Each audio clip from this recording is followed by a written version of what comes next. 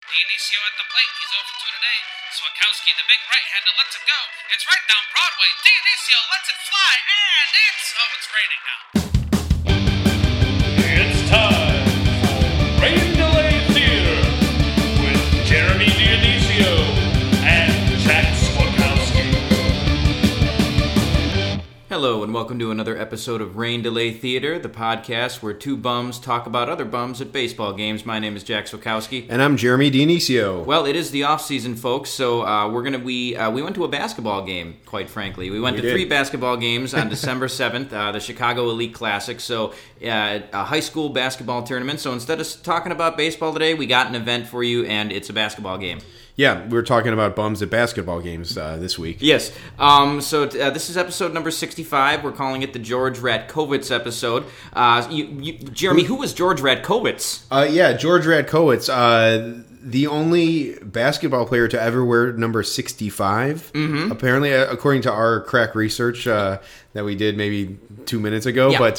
Yeah. So he wore number 65 in the 1949-1950 season for the Syracuse Nationals. Mm-hmm. Yeah, that was his age 27 season, and it was his rookie year, according to Basketball Reference. So that kind of strikes me as something where, they held this guy was 6'6", and they held a tryout. Right. And he made the team, and he ended up playing about 6 or 7 years in the NBA. Or he was like an electrician's apprentice or something. And they're like, "Hey, kid, you should try out for the Syracuse Nationals." He's like, "No, I'm just the guy who carries the ladder. I can't do it." Like, "You got it, kid. The Nationals need you. Get on out there, Georgie boy."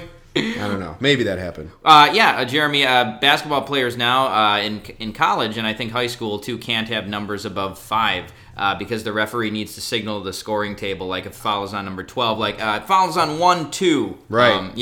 Unless that referee is Antonio Alfonseca. Ooh, yeah, then he right. could have 66. Yeah, so he could have reffed a game George Ratkovitz played in. Yeah, there you go. All right. So we wanted to get to an event, so we went to this basketball tournament, the Chicago Elite Classic, hosted by Simeon and Whitney Young. And Morgan Park too, I think. And Morgan Park too. So 3 perennial Chicago powers, and they invited some really top schools from out of state to come in and play in this tournament, and we saw some really good recruits. We saw 3 of the top 50, 3 of the top 100, 3 top 100 recruits. Actually, they were 3 top 30 recruits overall. Yeah, all the teams were ranked in the top 100 of the country. Yes. All 6 of the teams we saw, and then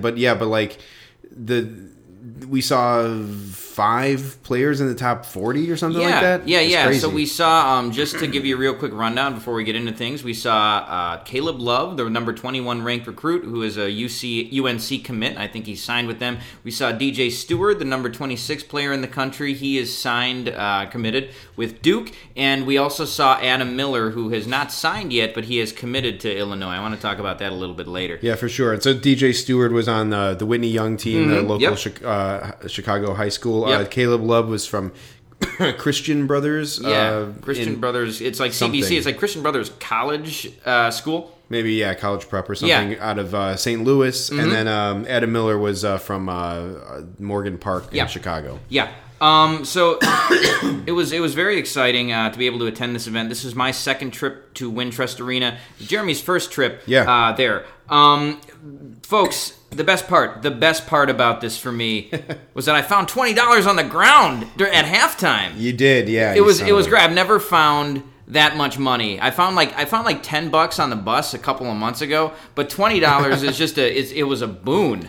What happened was I was at the vending stand. I had just gotten my soda and I saw this bill on the ground. I didn't know what money note it was. I just saw the money on the ground. So I did that thing where when you see money on the ground, you got to kind of give it a second, because you think that maybe somebody maybe dropped it nearby. So I gave it 1 second. I gave it a beat, and then I walked over to it, and then I stepped on it so nobody else could see it. And then I instead of picking it up, I don't know, I was just too embarrassed or bashful to do it. There were too many people around, so I dragged it with my foot off to the side, so I was dragging my foot. Maybe some people thought I was had a lame foot or something. Or you're Francis Dollarhide from Manhunter.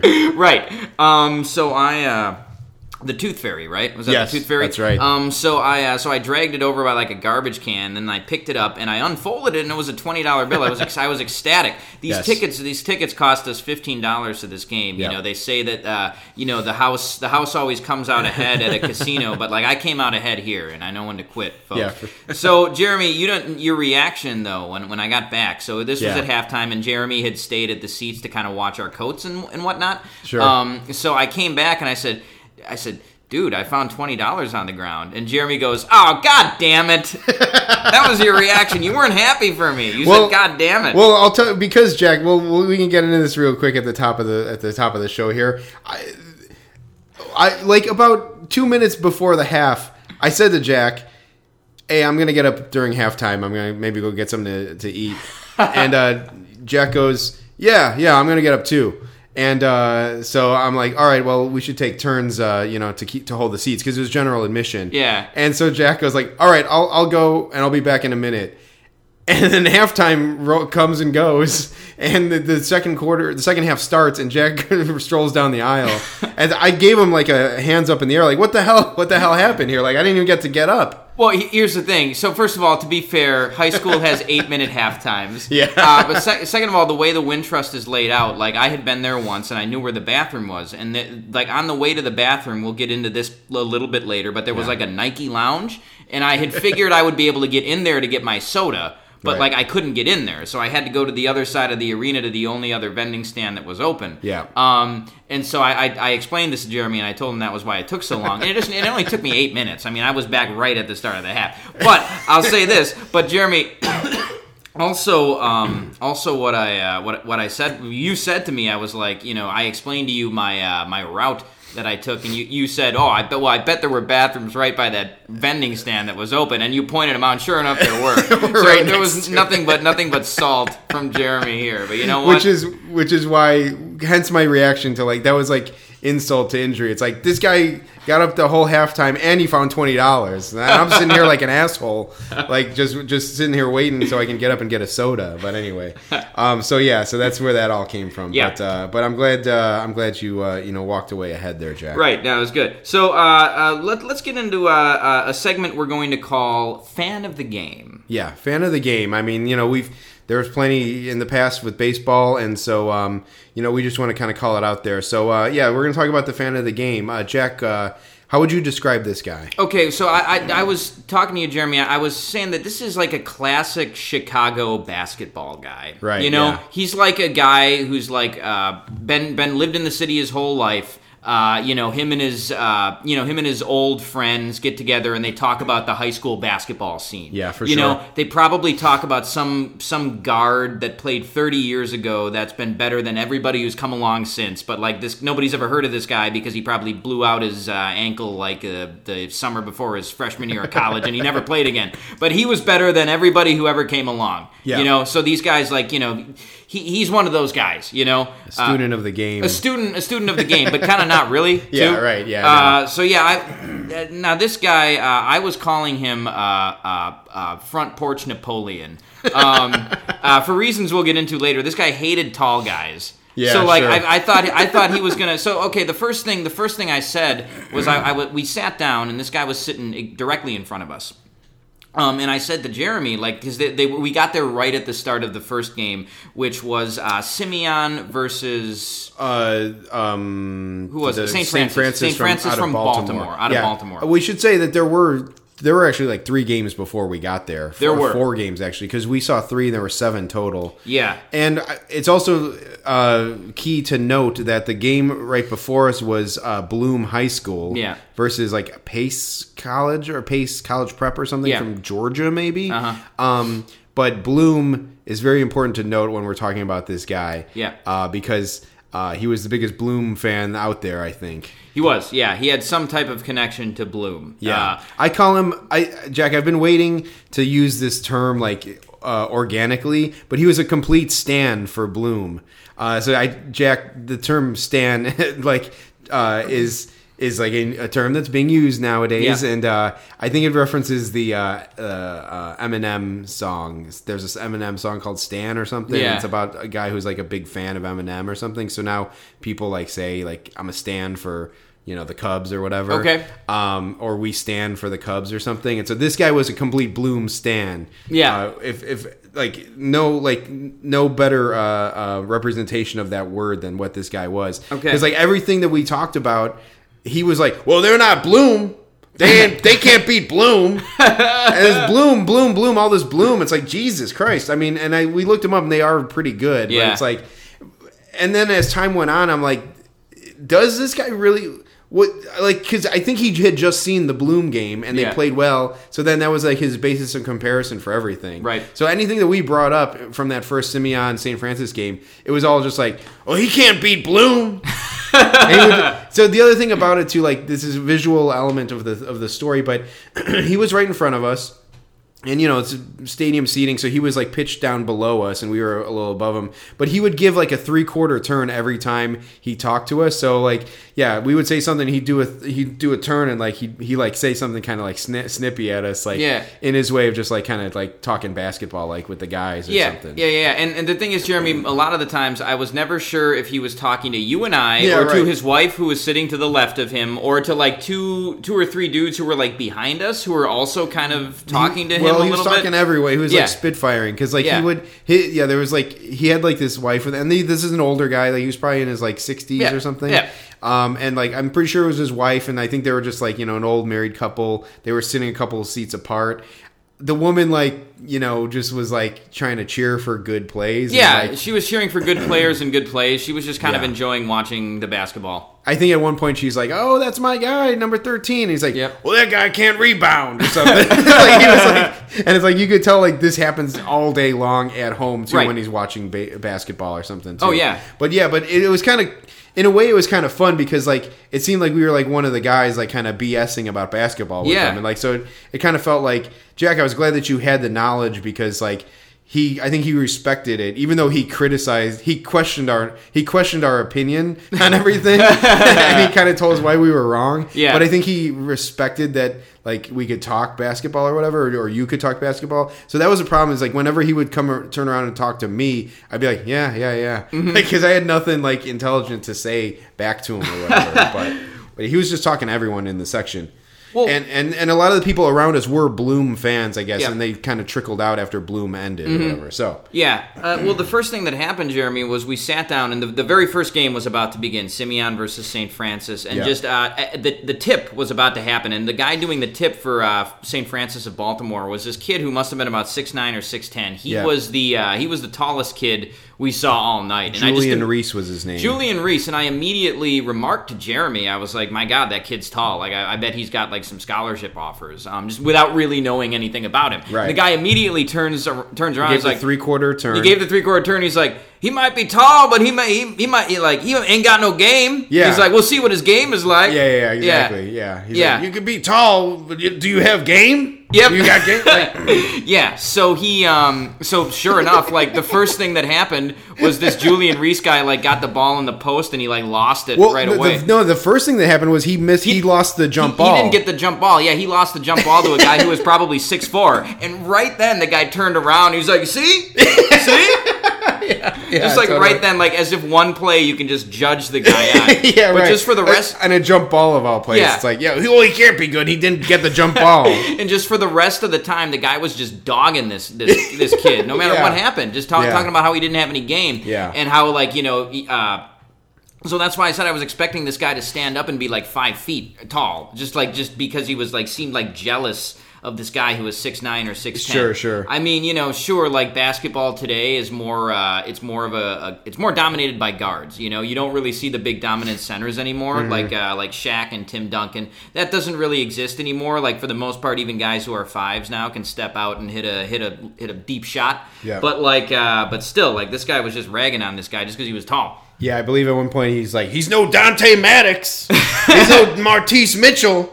Yeah, and I'm like, I assume these guys play for Bloom. Yeah, and then we like looked up Bloom later, and like, sure enough, they do. Mm-hmm. So it's like, but like he was dropping these names like they were like, he's no Steph Curry, he's no whatever. Right. Like, yeah, and see that Jeremy was that I assumed for a while that like Dante Maddox was some guy who played like 25 years ago that he still talks about. No, Turns exactly. out he was for Bloom, but like that's the kind of vibe I was getting from this guy. Yeah, for sure. At one point, during the St. Francis game, the St. Francis I don't know if they were on a fast break and they slowed it down or they were doing something, but he turns around and he gives a turn and he's like, "Those Catholic schools be patient."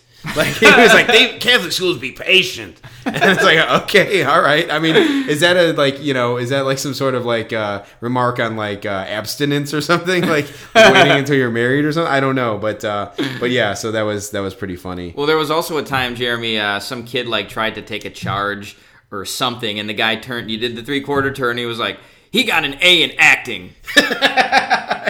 Right. Yeah, it was fun. It was fun hearing from this guy. He was and he was enjoying the games too. He kept commenting. He's like, "This is a good game." And actually, all of the games were really good. I think all three we watched came down to the last shot, or very close to it, for sure. There's another point with this guy where these two teens, or a teen and his younger brother, were walking up the aisle, and this kid this random kid just went up to the guy, and he's like, "Excuse me, do I know you from somewhere?" And the guy was like, "No, I don't know." He's like, "Oh, I'm sorry, man. I just thought you looked familiar or whatever." And I was waiting to I thought the big reveal was gonna be "Yeah, that's right. I'm the coach of, I was the coach of, I don't know, DePaul or something in the 70s. I was the guy who put Michael Jordan on JV or something. Exactly. I was expecting him to have some sort of old story of right. Yeah, tied to that. I was wondering, is that kid his son or his nephew or something like that? Who the hell is that kid? But it was no relation, just some kid. Yeah, no, there was no connection at all. That is weird. The one other thing that I want to say about this guy is that at some point during the game, he pulled out a whole pack of Mambas, the candy. Yeah. Those chewy candies. Yeah. And they looked so fucking good. And I'm like, God damn it, I want a fucking Mamba. Yeah. Because I was because we were there fucking 7 hours or something. Yeah, we were there from 5:30 to about 11. Yeah, so it was a long time. Yeah, it was almost 6 hours. Yeah. And, the prices were not high school prices, unfortunately, for the food. No, the hot dogs were you said $5? $5 for a regular hot dog, yeah. And a brat was $7 or something. It's I'm not trying to spend that much right now. Right. And I bought the soda and everything, but I saw this guy eating these Mambas, and I'm like, damn it, I want some Mambas.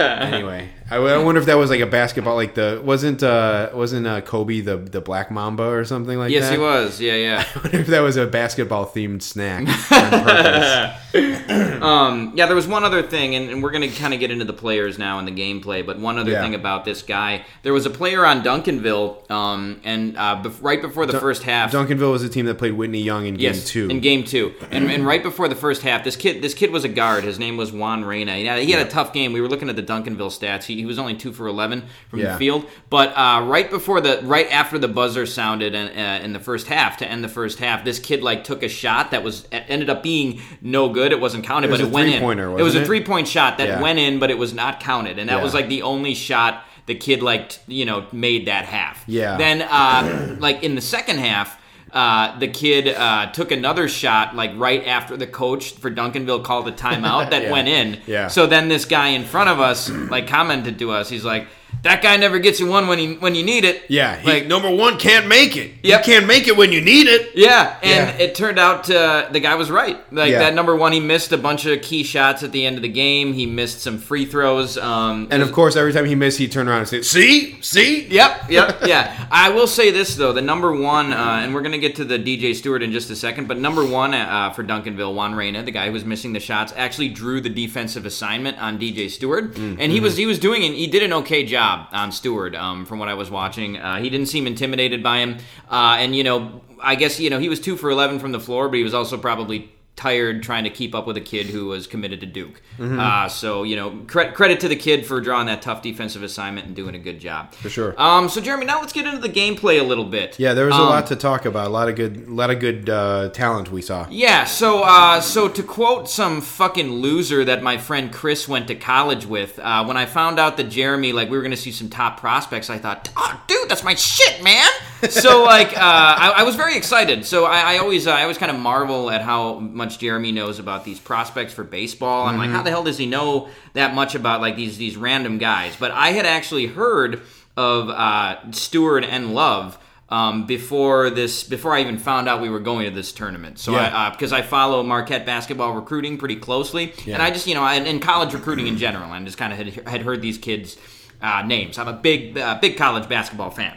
So I guess the first guy we can talk about, because he's the first of the big three that we saw, was DJ Stewart, a Duke commit. Duke commit from Whitney Young. Yeah. What did you think of him, Jeremy? What were your thoughts on? Well, on DJ Stewart? I think to start off, like, because you hear about these guys and you're trying to size them up or whatever. I think he was the guy who I said he looked a little slight, right? Yeah. Height wise, like promising, little slight, but I mean, obviously the kid's fucking 17 years old. Yeah. Or something, right? So like, I mean, he looked good, like. As far for me, like the completely average Joe interpretation, like he seemed to have like the look of a star, like sure. he had the swagger of a star. I think it's cool. Like one of the cool things about basketball is how like one player can put the whole team on his shoulders and try to win the game or whatever. Yep. And I think like he definitely seemed like he had the attitude to want to do that. Yeah. So, I like the way he looked. Like he was a sharpshooter. Like he was, I think he took a lot of shots and he missed some, but he made some pretty impressive ones as well. So he did, and he also he was also tasked with taking the very last shot, which was a tough shot for him that he missed. Yeah, right. Yeah. So I liked his game. I was doing a little bit of reading on him, and so it turns out he was being very heavily recruited by Texas and Shaka Smart for a very long time. I think Texas wanted him really bad. Louisville was starting to get into the mix. But DJ Stewart seems like he wanted to go to Duke. He wanted to be blue blood. Duke has a commit named Jalen Johnson for 2020. He's from Wisconsin. He's the number one player in the country. And Duke had offered Jalen Johnson as like a sophomore. He had committed to them last year. So when Duke like really wants a kid, it seems like they offer him they'll offer him. But with DJ Stewart, they had like been recruiting him. He had been mainly being recruited by John Shire, who I think is from Northbrook, if I'm not mistaken. Yes, and from by all accounts a world-class prick too when he was at Northbrook. But DJ Stewart was being recruited by John Shire, and so they had been sniffing around him for a long time, but they hadn't offered him a scholarship yet. So eventually, over the summer at an AAU tournament, he had a great showing.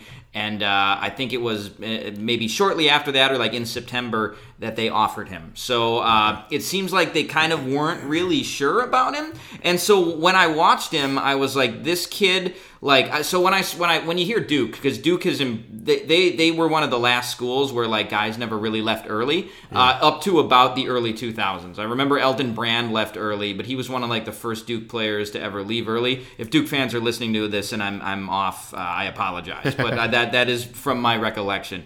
But now Duke has, in the last 5 or 6 years, they've embraced the one and done model. So when you see a Duke recruit, you kind of think, oh, this kid, he might be a one and done.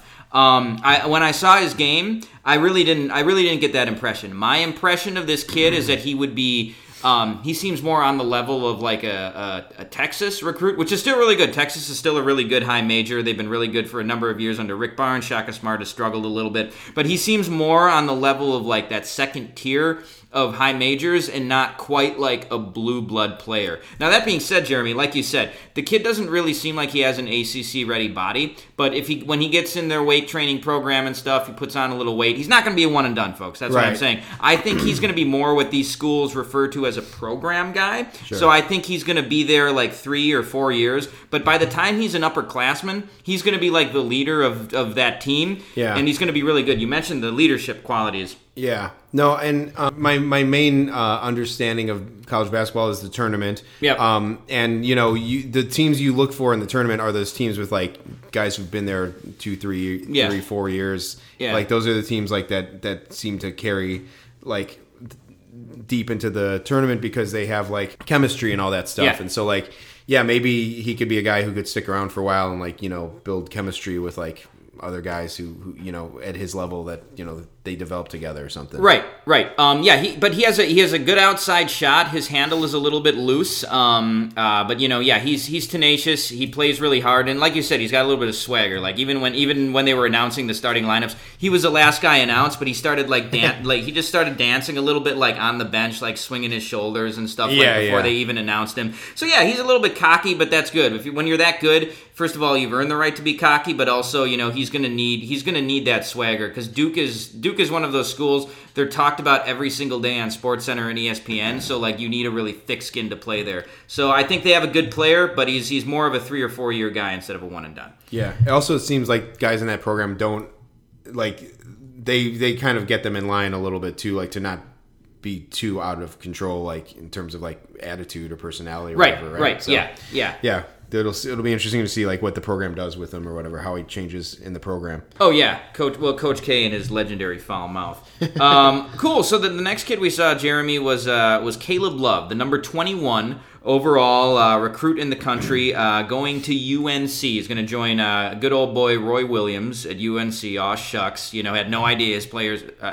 Never mind. I was going to say I had no idea his players were taking fake classes, but I don't want to get into that. We might have some UNC fans listening to this. It would be great if all these like college basketball fans find us and like just fucking like torch us. Yeah, when we're not even a basketball podcast. Right. Well, so Jeremy, one more thing I'm going to say about Duke is that so I'm a big Marquette basketball fan. I've been following Marquette basketball since I was a kid. And we have Coach Steve Wojciechowski, who coached under Coach K for 14 years before he came to Marquette. I think he mainly just wiped Coach K's butt for that amount of time, Sure. considering he's gotten off to a very slow start at Marquette. Jeremy, if you want to make a Duke fan laugh, suggest that Wojo is the heir apparent to Coach K, because it's not going to happen. They'll find somebody who's not a pathetic weak sauce man to coach that team after K is done. Okay, so Caleb Love, number 21 recruit in the country, going to UNC. Jeremy, what did you think of Caleb Love? I mean, I think he was the best looking player of the night. Yep. He just had like a next gear to him, basically. Like I think like for all the things that DJ Stewart like looked like promising in, it almost seemed like Caleb Love kind of already had that on lock. Mm-hmm. Outside game was really good. Like he was draining threes in warm ups I was watching. Yep. Had a pretty cool, calm demeanor. Yep. And just I don't know. He seemed like he wanted to run that team. Like he knew it, and like that was his attitude on the court. Oh yeah. Too. But yeah, like just really solid, just like a big guy. Like he had like a little bit more of the thickness or whatever that DJ Stewart maybe didn't have yet. He looked the best guy of the night, I would say. So Jeremy, first of all, I was surprised. So I will agree with you. Yeah, he was the best player we saw all night. You put it better than I could have. What you thought DJ Stewart was going to be or might eventually be, like Caleb Love already was. Yeah. So UNC fans, I will tell you that he is a stud. A stud, I tell you. Yeah, he's really good. Yeah. I was surprised to find out. So I looked at his 247 and his Rivals stuff, which are recruiting websites. And first of all, I was surprised that he was only listed as 6'3". He looks bigger than 6'3". Yeah. So we mentioned that DJ Stewart doesn't really have an ACC ready body. Caleb Love does. Yeah. I mean, he's ready to come in and start at UNC day one. He's built. He's athletic.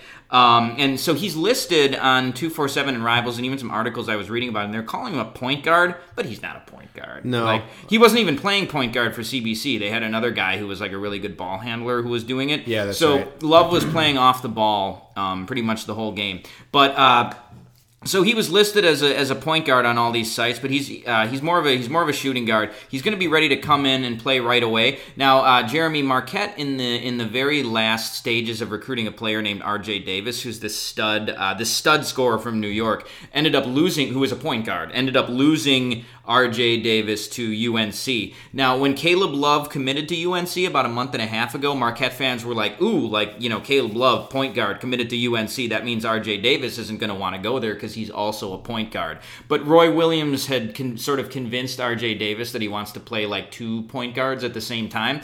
But next year, like, the R.J. Davis kid is going to be the point guard, and this Caleb Love guy is going to be the shooting guard. Yeah. So he's not a point guard. I think in the NBA, if he's only 6'3", his future is probably as a point guard, so he might need to learn how to do that a little bit. But, his shooting, like you said, was out of this world. He was just bombing threes in the first quarter. I think he hit like 2 25-footers. Yeah. He was going way downtown. Yeah, he was.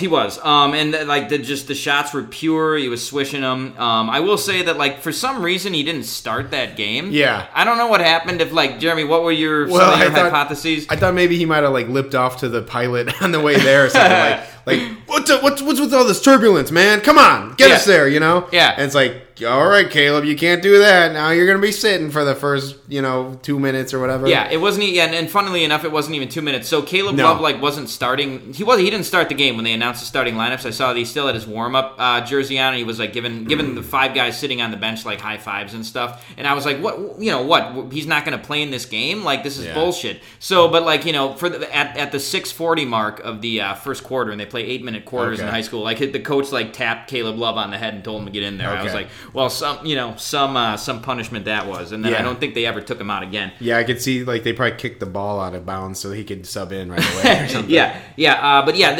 This kid is just an absolute stud, and he's got a scorer's mentality too, which is he's a scorer. He's just a straight up scorer. At one point in the game, a technical foul got called at about half court on Morgan Park. I don't know what happened, but this was in the second half. But like immediately, not 2 seconds after that technical foul was called, Caleb Love started like walking to the free throw line, like to take the free throws, and like sort of bumping his chest at the coach and being like, "I'm going to take these." I mean, folks, he wanted the points. He just wanted the 2 points. That's what he wanted, and I like it. He's trying to bring his scoring average up. Jeremy and I were looking at a guy. We couldn't find any box scores anywhere for these games, but on Twitter we saw.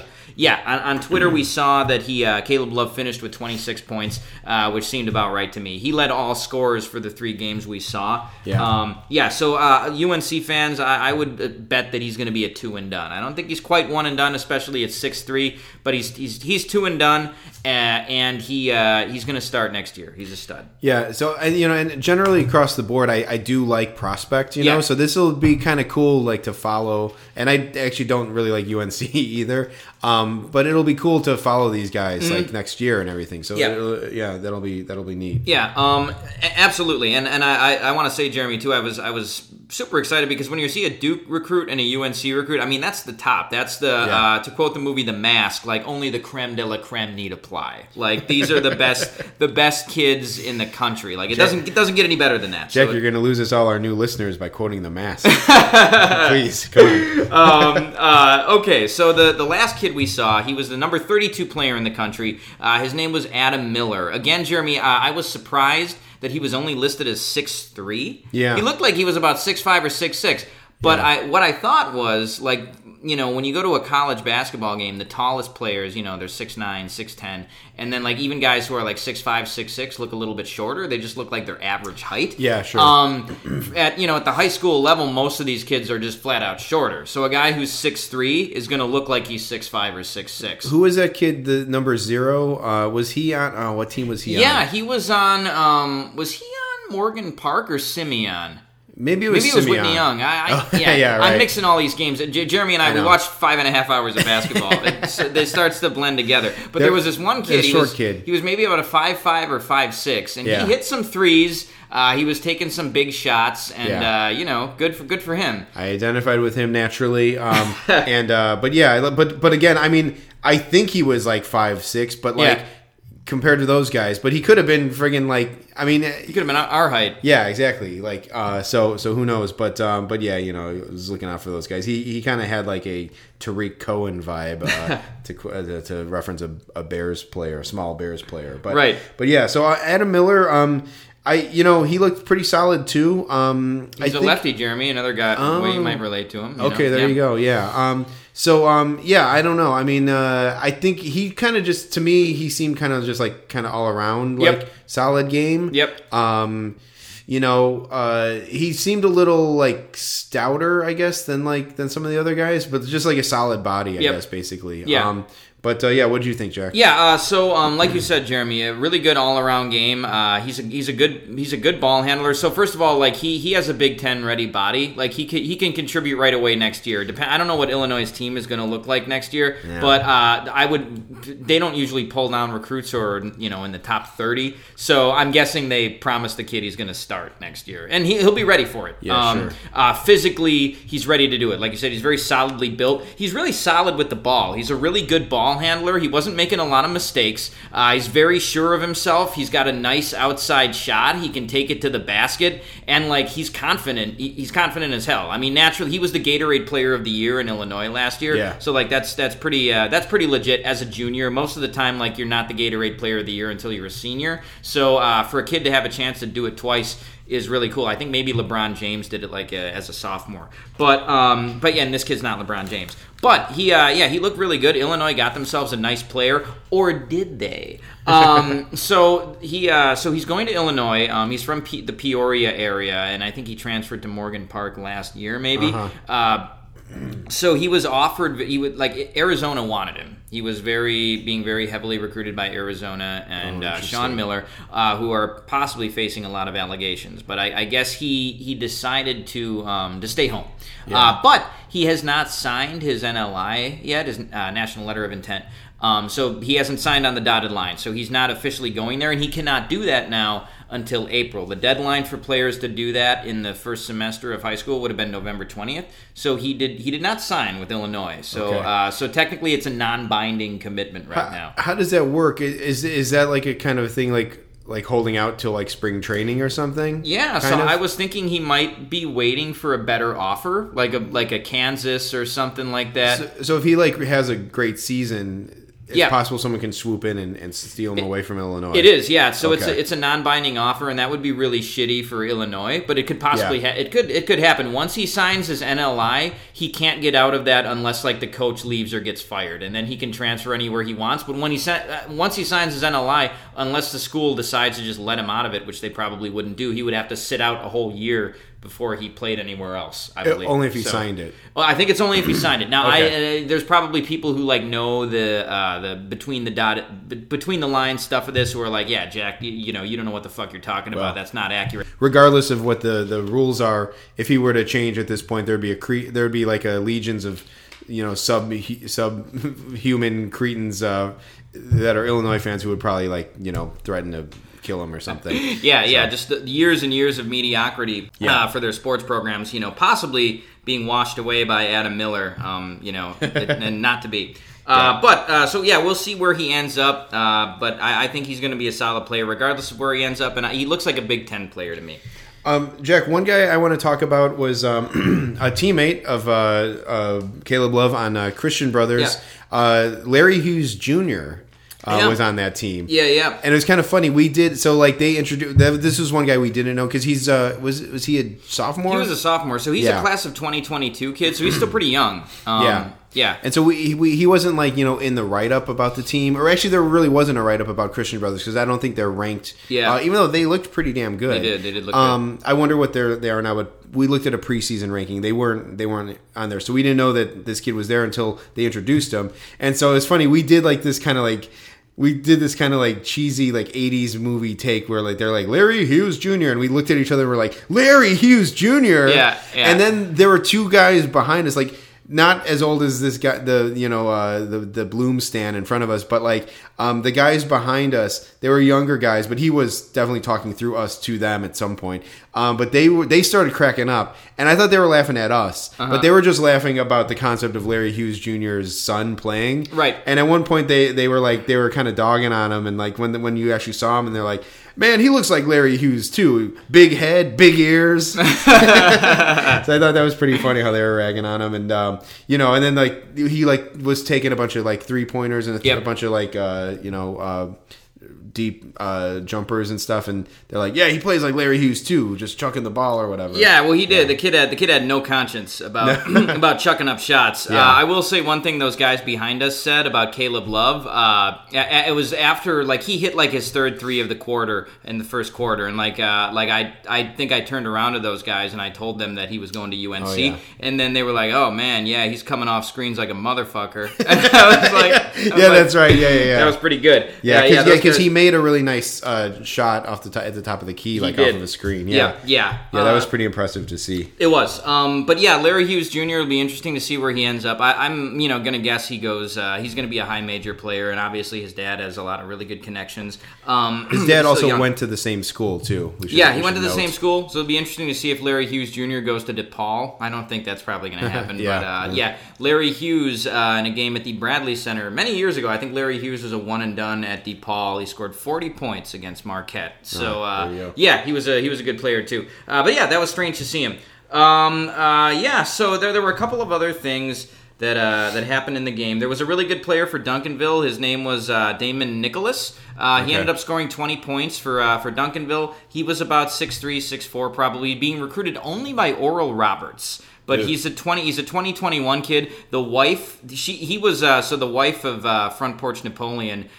He was her favorite player of the night. Okay, yeah. She kept talking about him. That's my boy right there. Yep. Yeah. There was this weird almost fight in the first quarter of the Morgan Park game. Very quickly into maybe 4 minutes into the game or something. Yeah, things started getting a little chippy, and one guy got in another guy's face on defense, and there was a common foul. And then the Morgan Park player and the Christian Brothers player just got into it. Yeah, they were kind of scrumming for the ball or whatever, and they were doing that thing where they're kind of throwing their elbows trying to wrestle the ball away, and I think there was just one too many kind of tussles, and they kind of got in each other's face, pushed each other, and then it happened so fast, and we were about center court, maybe 10, 12 rows up, maybe a little more than that.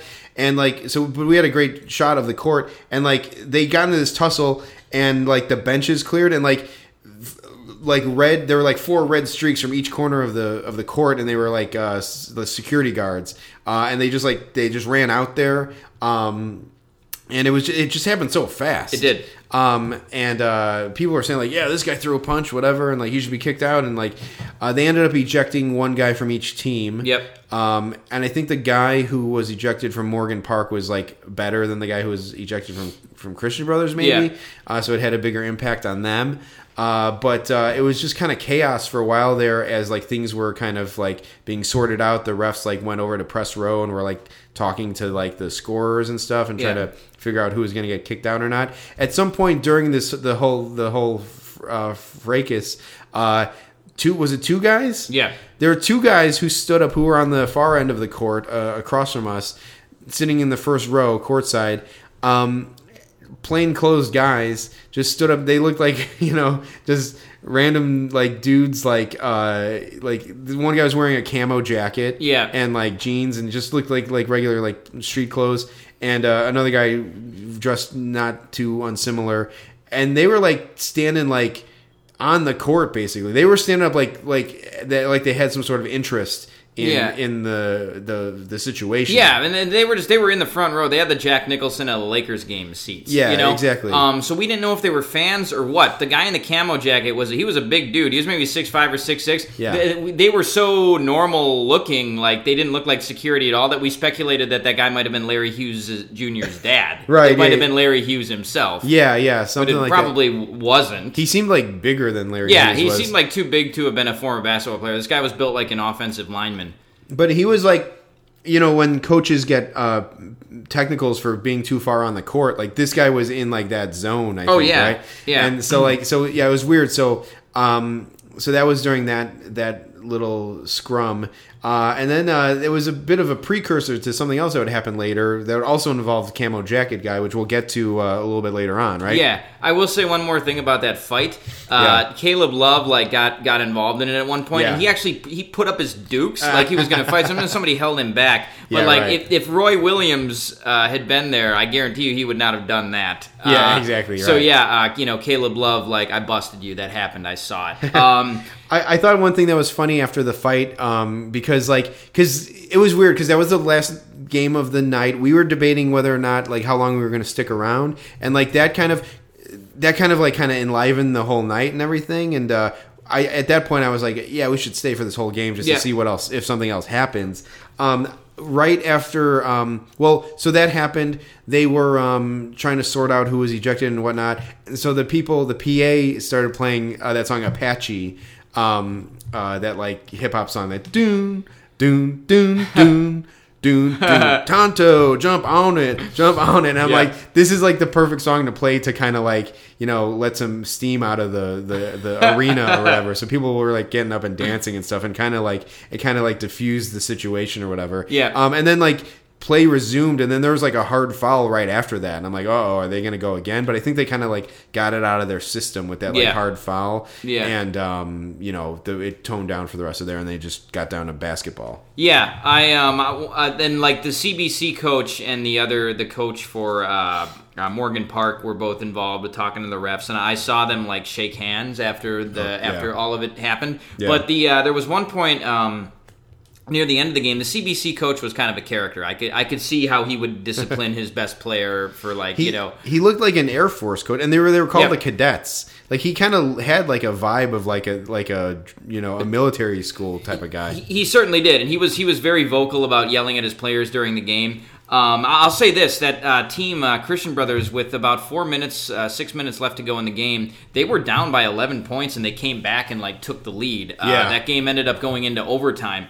So like credit to them and credit to that coach for like they were kind of dead in the water near the end of that game, and they got back in it. But there was one point near the very end, it was with about 2 minutes left, and Jeremy, this is just one of those things that you kind of pick up on when you go to a lot of basketball games, but like just like how Caleb Love going to the free throw line like that, it's just kind of something you learn to see. But the Christian Brothers coach was not happy about something. He was yelling at the refs to the point where like his assistant coaches had to like hug him and like bring him back to the bench. It was all very dramatic. Yeah. But like you go to enough basketball games, like you see that happens almost once a game. Like a coach will have to he'll try to make a point, and then like his assistants will hold him back. Yeah, for sure. Yeah. It's like the guy had no intention of making it anything more than that. But that's just that's always kind of a ridiculous move to me. Anytime you like have to get held back in an argument or a fight. Yeah, exactly. Ridiculous, but almost choreographed. Right. Yes, so let's talk about the atmosphere a little bit, Jeremy. This was this is your first trip to Wintrust Arena. Yeah, for sure. It was cool. So being like a lifelong Chicagoan, the fact that like a new stadium was built in the city is pretty significant. Yep. And I remember when they were hearing about it being built, like people ragged on like DePaul's situation for playing. Like I don't know if they had like some kind of like on campus like arena at any point, but in recent years, they had been playing at the Rosemont Horizon, which they had been playing there since the 80s, I think. Yeah, okay, yeah. I mean, I don't know if they've really, since Rosemont was built, they've been playing there for a long, long time. Yeah, for sure. And the Allstate Arena is what it's been called recently, but yeah, and so like they got this stadium, and so like it was nice. It's kind of it's a little south of the city and even of like the downtown, and definitely of the DePaul campus. But I mean, there's nowhere else to build a basketball stadium in the city. So they built it out by the McCormick Place, which is a convention center. I mean, it's kind of like, and I had never been there since it's been open like 3 years. Yeah, maybe? I think it's been DePaul's played like 2 seasons there. I want to say, yeah. So, I was just curious to see it in general. And then, so yeah, you get off in like that area over by like the South Loop by a McCormick Center. Like, so McCormick Center, like, or McCormick Place is the place where they have like the auto show and like, the comic book convention. Yeah. Comic-Con is there. Like all, like whenever anything big there. Like I know the New York has like the Javits Center. So it's just like the big convention center for the city. And so like, there was talk about actually tearing that thing down. Maybe they actually might still be doing it. It's not like, that old, is it? I don't think so. But I mean, it's been around since I was a kid. I remember going to the auto show there as a little kid. So, but that whole area is kind of being built up, and like the South Loop is kind of like a cool place to be nowadays. And Soldier Field isn't too far away from there.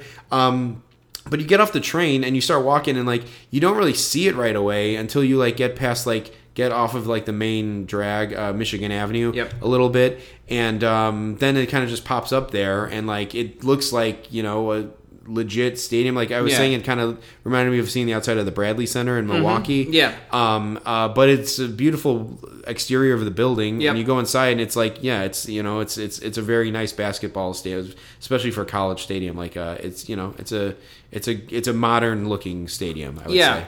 It modern looking in the sense too that like now the thing with like basketball stadiums, they're being built like where you can sort of walk around the main concourse and there's no walls obstructing your view. So even when you go up to get snacks and stuff, you can still see the action going on, which is very cool. Something about like the Bradley Center or a lot of those old arenas that were built, in the late 80s, early 90s, that like, you would go out in the concourse and you were totally blocked off. And then that's how it is at like the White Sox Stadium too, Yeah.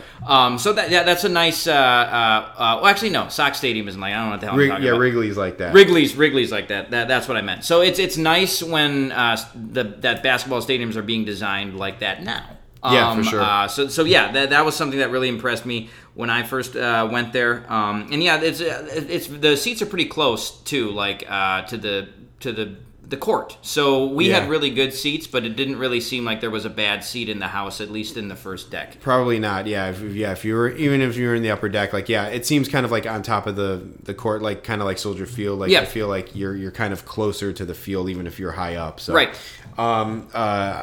I know a couple people who didn't have good seats because they were in the process of being kicked out. It seemed like when we walked into the door, Jack, something had just gone down. Yeah. And like there were two girls like going down the escalator like fast, and there was like a security guard behind them, and then there was like a bunch of security guards behind them, and these girls just like kind of like ran out the door basically. They ran out the side door, and then like there were a bunch of security guards on there like walkie-talkies, like kind of saying like, oh yeah, they're kicked out or something, or like they left the building or whatever. And then there was this one woman who didn't look like she was a security guard, that's right, but I think she was saying, "Not here." Yeah, is that what she said? She's like, "Walk him to the door, not here." Like that doesn't happen here or something like that. Yeah. That was almost forgot about that, but yeah, she was she was kind of trying to set the tone for this event. Yeah, it's gonna be a nice, clean family event. I right. guess. So and it set the tone for us too, Jeremy, because I'm not used to being around that many high schoolers. And yeah, right. I'll say this, like walking through the concourse, going to the bathroom, the vending stand, whatever, like, yeah, I don't know if I was like this in high school, but like high schoolers don't watch where the fuck they're going when they walk places. No. Yeah. So you gotta like, you got kids like just walking like backwards or just like walking like zombies where they're not looking out for other people that are coming towards them. I don't know if that's just a skill you learn as you become an adult, but like I had to like, it was madness. I just had to maneuver myself. I can't imagine what it must be for like high school teachers to try to like get through hallways with just a bunch of kids who don't know, like who aren't looking where they're going. Yeah, honestly, I kind of do like a running back thing, and I kind of so I'm a high school teacher. So we were saying like, yeah, I am around high school kids a lot. Not I've taught in schools before, but I teach at like an art center. That's how Jeremy knows things like being a stan. Yeah, exactly. But honestly, like a lot of times, like kids are in the way of the front door when I come into like my building, and I'll just like I'll kind of put my hand on their back and kind of guide them out of the way. Right. And I think you just have to do that. Yeah. But yeah. So yeah, I mean, I could also see like just intimidating, just being around all those kids, like sheer number of kids. There was a lot of high school kids there. Yes. Yeah. Which makes sense because it was a high school basketball day of games. But yeah, so it was weird. So like I was trying to think about like the breakdown, because you would see some like nerdy basketball fans who were there to see like the prospects or whatever. Mm-hmm. But it was just funny to see like the balance of like just high school kids and then people who were there to like, for like the prospecting or whatever. Oh yeah. And there were the people who were there to see the prospects like stuck out like a sore thumb. Yeah, for sure. Yeah, a lot of them like us, probably pretty nerdy looking, but also dressed in like there were like there was one guy who was he was dressed in a hoodie and he was in press row, but it was like like prephoops.com his thing said, which was actually pretty good swag for like his whatever website he was running. Yeah. But yeah, so it was the ratio was probably about like 10-1, like 10 high school kids for every one nerdy guy who's there to see the prospects. I would say so, yeah. So, Jeremy, there was something that was very confusing about this event that I did not understand. I alluded to the Nike Lounge, I think it was called, or something. So it was basically like this cordoned off vending stand and like area with tables. It's hard to explain. It was like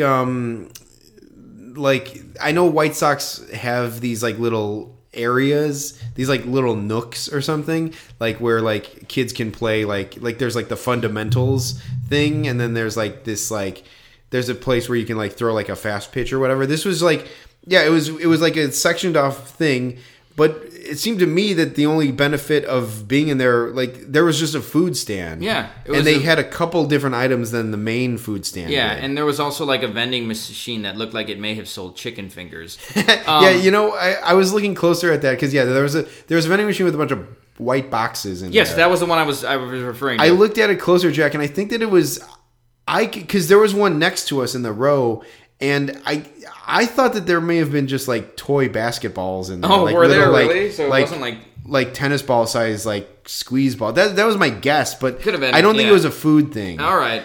But then I also think that it was just like a giveaway for this event specifically.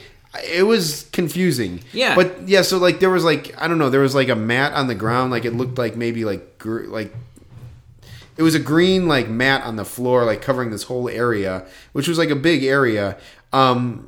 And there were people, and the reason, Jack, why you thought like you couldn't go there is because there were people standing by the entrance. There was like the I forgot what it's called, but that like the like thing at the bank, a stanchion. Yeah, like a stanchion, like blocking off most of it, and then there was like an entrance where like two people could walk side by side, basically in, one out, and there was someone standing there like with like a Chicago Elite Classic shirt on, or there was a couple people like that, and they were like looking at people were showing them their phones and going in there, and like they were like looking at it and like nodding and like pointing them in, and so like it seemed like you had to have like a pass to get into that little section. But seriously, the only thing that happened once you got past there was like there was a stand to order pizza slices. And so Jack, so you saw and you just like kind of just what happened was I tried to go in there to get my soda, and then like one of those guys like stood in my way, and I was like, whatever this guy wants for like a pass, I'm sure I don't have. Yeah, because all I have is my ticket. And he like stood in a way to block you. Yeah, he physically stood in my way to block me, and then like it's weird. And it can't be like everybody with a ticket can go in there because it's like everybody would be able to go in there. Yeah, so there must be some extra tier of stuff. So like that's why I didn't even say anything to him. I just turned around. Because I was like, it's not worth it. I'll just go to the other vending stand. Yeah, all I want is a soda. But like they were they probably lost money by not giving more people access to that vending stand. Well, so Jack, I should say that, okay, so the first time when I got up, after I wasn't able to get up during halftime there in the first game, I walked over to the normal food stand, and I sussed it out, whatever, and then and I looked at the Nike thing, because I'm like, I'm going to get in there, and I looked and I'm like, whatever, and I just went to the other stand. Then I got up later, after like maybe the first game or after the second game or whatever, and I just walked right in. There was like there was someone like looking. The person might have been looking at someone's phone, and I just like walked past. So I got in. I think it's one of those things where it's like you just got to look like you belong, right? And then you can get in. And so I did. I was determined to just get in, and like I was gonna ask someone, but like I saw an opening, so I just went in and I got in. And then I was looking around, and like straight up there was just like they had nachos with like better toppings, and they had pizza slices, and that was it. Okay. That was the only thing that was different. For some reason, the sodas were only $3. Yeah. But then I saw people walking around with cans, and I'm like, are they charging $3 for a can of soda? So I don't really know. And like I was thinking like I don't really want anything, but if I think I might want something, I should get it because I might not be able to get back in. And I just made the decision like I don't need anything here, so I got out. But yeah, it was just odd. And the other thing about it was when I was looking up the Wintrust Arena before I went there, I saw something about like be sure to check out the Nike cafe or whatever, and I'm like, oh, that's interesting. So it's sponsored by Nike. Well, maybe they have some like fancy foods there or something. and Nike is like, you know, branding this like this eatery, and maybe it's like a higher level of food. So I'm like, I want to check there to see what they have. Maybe I could get something good. And then when you get there, it's like it was like Nike written in like weird like bubble like letters that look like hand drawn, and it's like. It did not look like an official Nike sponsored. Am I wrong? Yeah, like, no, it really didn't. No, yeah. It looked like someone just drew like Nike food stand or whatever it was called. They're like, Nike will never find out about this. Let's just do it. Yeah, Let's it was say it's Nike. Really weird. It like so like I don't know. I really don't know what was up with the Nike Cafe or whatever the fuck it was called. Yeah. So it would be interesting to go to another game and see what it's like then, because it also seemed like there were doors where you couldn't walk through it or something. Here's the thing. So I went to my previous trip to Wintrust was in February to see Marquette take on DePaul. It was a road game for Marquette. And the tickets were courtesy of former guest and probably future guest Mark Rosenthal. Yep. So like Mark had like passes to this area, so that like it's still cordoned off. He had passes to that. Yeah, thing. and Okay, he like the tickets we got, which were courtesy of his sister, like got like they had like access to everything. So like I think it's called like the Demon Deck or something at those games. Okay. But like you do need another pass to get in there. Now at the Paul games, they have like a really nice spread of like it was like beef, and like they got a guy like actually cutting a slab of beef like with the knife. So it's more like it's more like it's like catered. Okay. So it's actually nice. I can see that. I can see that. So you think that they just called it the Nike Cafe for this event? Yeah, it's definitely not always that. It's like the demon. Yeah. So, That's really funny. Okay, Yeah. well, honestly, this could be the great mystery of, I don't know what happened to start the brawl. Things were said. This could be the bigger mystery of the whole night, the Nike Cafe, whatever the hell this thing was. Right. So that's interesting. So speaking of brawls, there was the brawl on the court in the Morgan Park Christian Brothers game. But so the game ended as a tie in regulation after 4 quarters. And on the concourse near the far end of the court, right as they were about to it was intermission between the 4th quarter and the first overtime. A brawl broke out on the concourse. Yeah. And like hundreds of high school kids just like seem to be jumping on each other. Yes. I got a little bit of video of it, but now I'm trying to think. It didn't end up on the Instagram. I'm trying to think. I think I just recorded it on my phone. Okay. So I should upload that. But and then like it almost seemed like theatrical more than anything. Like yeah. And I'm not. I am a high school teacher, but I'm not in the schools. I'm not super in tune to like when fights break out. But like it almost seemed like it was staged.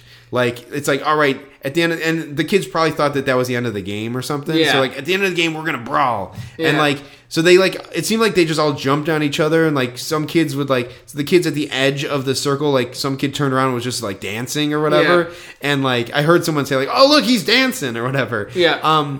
And it just kind of, and then of course security guards the security guards who were down by courtside had to like run up the stairs, go at them, and it was just a melee, like a fracas, because all the 10-1 high school kids who were there, it was just a big like sea of humanity. Yeah. And it seemed like it kind of just got pushed out the front door or whatever. Well, It's weird. So I was like, this is another reminder of like the fact that we are at a high school event. Like it wouldn't be like a high school football or basketball game if there wasn't some kind of like fight happening. Because that would happen at like our high school football games. Sure, too. yeah. There would be fights between kids. Yeah, especially if there were like rival like in city schools like against each other. Like Right. I imagine that these things happen a lot at high school games, no matter where you are in the country. Yes, absolutely.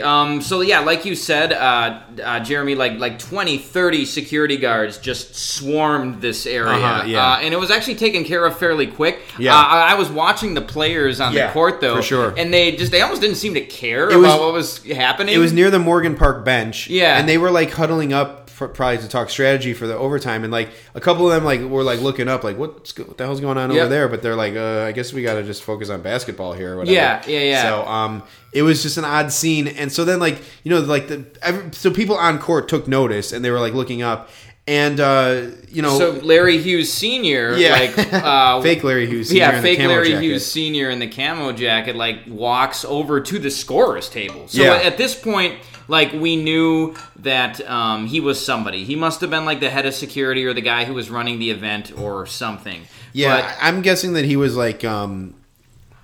part of a sponsorship, or he was the head of some co-sponsor or something. I don't know. Yeah, and so he was with him and another guy who had a radio, I believe. Yeah. That guy had a radio on him. They were talking at the scorer's table, and they were also talking with the refs for a brief time. And I think they were trying to decide if they should just call the game. Yeah. This was the break between regulation and overtime. Yeah, he was pointing up to the where the fight was, and he was like, I don't know, man. I don't know. He was shaking his head, kind of almost like if this is gonna happen, we should just close it, just shut it down or whatever. But so this guy was all the way across the court, and then he was just kind of slowly ambled back to his seat when they decided to carry on with the game or whatever. I mean, again, this is something where nobody really seemed to give a shit that this happened, or nobody was surprised. I was even watching the referees too, and they weren't even really looking at the fight. Nobody was. At some point, they were chuckling to each other about and not about the fight. They're just something else. Right. They moved on or whatever. Yeah. But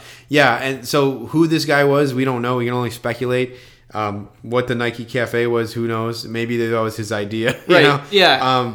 Yeah. So it was odd. It was odd. Yes. Another oddity of this event. Right. I would say. There was some good side entertainment too. Not wide in its variety, No. but they definitely went to the well quite often with this one little thing that they did. And this was kind of annoying, Jeremy. So, during timeouts, they would just do scan shots of the crowd. Yeah, for sure. And so whenever they would catch somebody texting on their phone, they would flash a graphic on the scoreboard that said no texting. Yeah, no texting cam. Yeah, the no texting cam. Now, here's my problem with this promotion, Jeremy, is that you're busting people for texting during timeouts, but that's when you're supposed to be texting during a basketball game. Yeah, for sure. What else are you supposed to do during a timeout, especially when there's no entertainment going on in the court?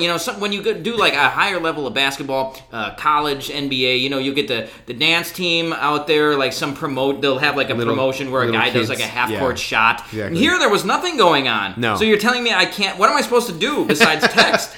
Yeah, no, truly a salient point there, Jack. Yeah. It was just an excuse to try to make people look dumb, but totally that was and maybe those people were watching the game and then would go to their phone. They don't know, they were just busting them at that particular moment. Yeah. But that was the only thing that they had. Other than that, there was no kiss cam, there was no person sleeping or something like.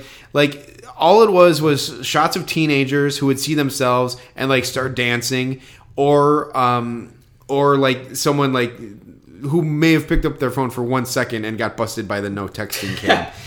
But seriously, it was mostly teens dancing, and I will say at least those are the kind of people who should see themselves on a camera and get excited. Right. When you go to a White Sox game, it's a 55-year-old electrician or a plumber who sees himself. He's like, "Hey, look at me!" Whatever, and his butt crack is probably hanging out. If he were to turn around, and they freak out. But I admit that a fucking 16-year-old kid who sees themselves on the big screen, that they're allowed to to freak out about being on the screen or whatever. Right. So there were a couple of funny takes that happened from some of these kids. One kid, they showed her on screen, and she totally flashed the middle finger. Nice. And the camera jerked away really quick. Yeah. But it only jerked away to two people further down from her, who was a guy who was with her, or maybe he was in the front row, or a row in front of her, and he was just looked dazed. He's he looked dazed, his eyes got all big, and I feel the camera guy was that guy's weird too, So then they went back to the girl who had flicked the middle finger. So they went the middle finger, get it off. they pan to another guy. They show some guy, and he's like, ugh, his eyes are all big, and they're like, too weird. Go back to the middle finger girl. Like, what if she shows her middle finger again? Whatever. At least she's not as weird as the guy with the big eyes. And so they went back to her, and then she was just like, okay, what now? What do I do? Yeah. And so then they cut away to from her or whatever. Then later on in the game, they cut to. It's always fun when they find like two people who are totally by themselves, and there's no one else in the shot. Yeah. So they cut to like a couple. Like a kid, a boy, and a girl, and like they cut to this kid, and he was wearing like a white hoodie or something, and they cut to him, and as soon as he saw himself on screen, he like jumped up and ran out, almost like he didn't want to be caught like being on camera or whatever. Right. And then, like the girl got up and reluctantly ran after him. I don't know if it was like a bit that he was planning to do, but then what happened was he came back to his seat, and then they showed him again, and he ran off again, and then the girl followed him again. Yeah. It was kind of funny. Like Yeah. If it was a bit like. I think it was like it was an unplanned bit, which was I think it was pretty funny. So I thought that was funny. Yeah. There were weird halftime presentations between each game where they were honoring like model citizens or whatever. One was like a rapper, and his name was like I couldn't tell if his name was like K-Tal or K-Tal or something. But it just made me think of the name of my. In my Spanish class in high school, the name of my Spanish textbook was called ¿Qué tal? Wow. Which is like what's up, I think that's what it translates to or something. But I'm sure that there's other people out there who had the same Spanish textbook. But by all accounts, this rapper's name was also K-Tal or K-Tal or something. So that was kind of funny. The rest of them were just weird, and then there was like a woman from the Chicago Elite Classic who would like pose with them, even though she wasn't with them. Like this like older lady with like white hair or whatever in a staff jacket, and it was just odd. I don't know.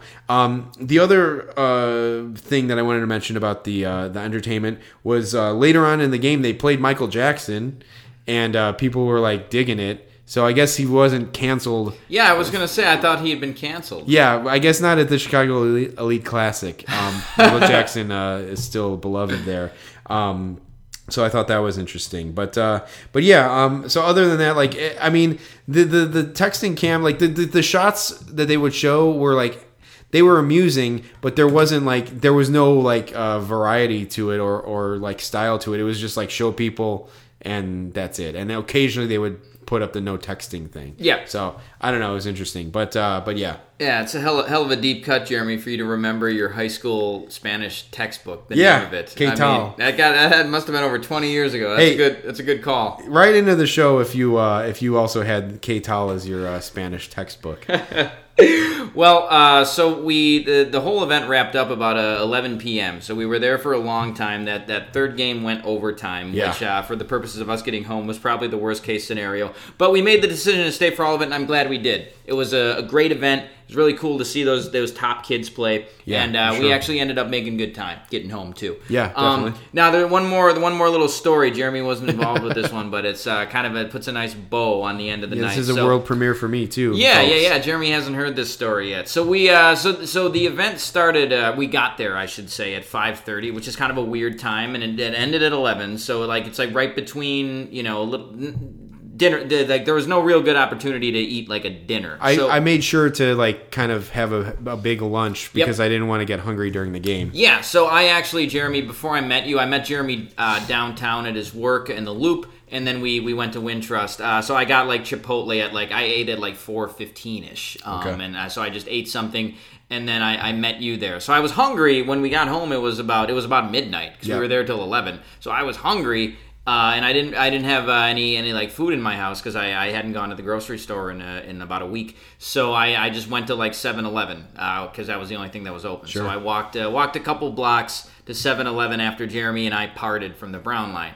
Now, at this 7-Eleven, Jeremy, you've probably been in this 7-Eleven before, but there's like this kind of nerdy-looking guy who works there sometimes. Okay. And like, to be honest with you, this guy's always kind of been an asshole to me. Or like, I'll ask him for a bag and stuff, and like I always have to ask him twice. Like, he's just kind of surly to me. I think I know who this guy is. Yeah. He's like kind of a skinnier guy. Yeah, he's like kind of a skinnier guy. He's just, I've never like... I've always had kind of a fucking chip on my shoulder about the guy. Like, he's just never been super nice to me. So anyway, I'm in this 7-Eleven, and of course it's midnight on a Saturday night. So there's just like, there's these 3 drunk people in here. They're about, probably about in their 30s, our age. So it's 2 guys and a woman, and they're all wasted. And so they're, I bought like a microwave burrito, and they were in front of me, and they were doing their transaction. Their transaction was they were buying like a 30-pack of Modelo beer, and then like another 6-pack of something as well. And they were already really drunk. Nice. So it was one of those things that like, they were like buying the stuff and whatever, and you're behind them, and all of a sudden you realize that this transaction is just taking way longer than like it should need to. Because these people were super drunk. So anyway, like, they finished the transaction, and then the woman, she goes, she had like a really annoying Chicago accent, and she's like, oh, I want one of those tequilas for the road. Yeah, because they have the bottles back there, and then she was like, "Oh, I want one for the road," and her boyfriend, that one of the guys must have been just a friend, third wheel, and then there was like a guy who was her boyfriend, and he was like, "What do you mean for the road? Like where we're going is 2 minutes away," and she's like, "No, I want one. Like give me one." Like to the 7-Eleven guy, and now that clearly these people had already been overserved. But like the 7-Eleven guy was like, he sold him beer, but then he said no. He said no. He's like, no, I'm not going to give you that. And she's like, why not? And he's like, it's closed. And she goes, and then so she starts putting up a big fight, and then like her boyfriend was like, hey, come on, let's go. And she's like, no, fuck this guy. And then the guy goes, shut up, and just looks at her. And just fucking stares at daggers at her. Now, it was like a record stopped in that 7-Eleven, because there were other shoppers too. You could have heard a pin drop after that happened.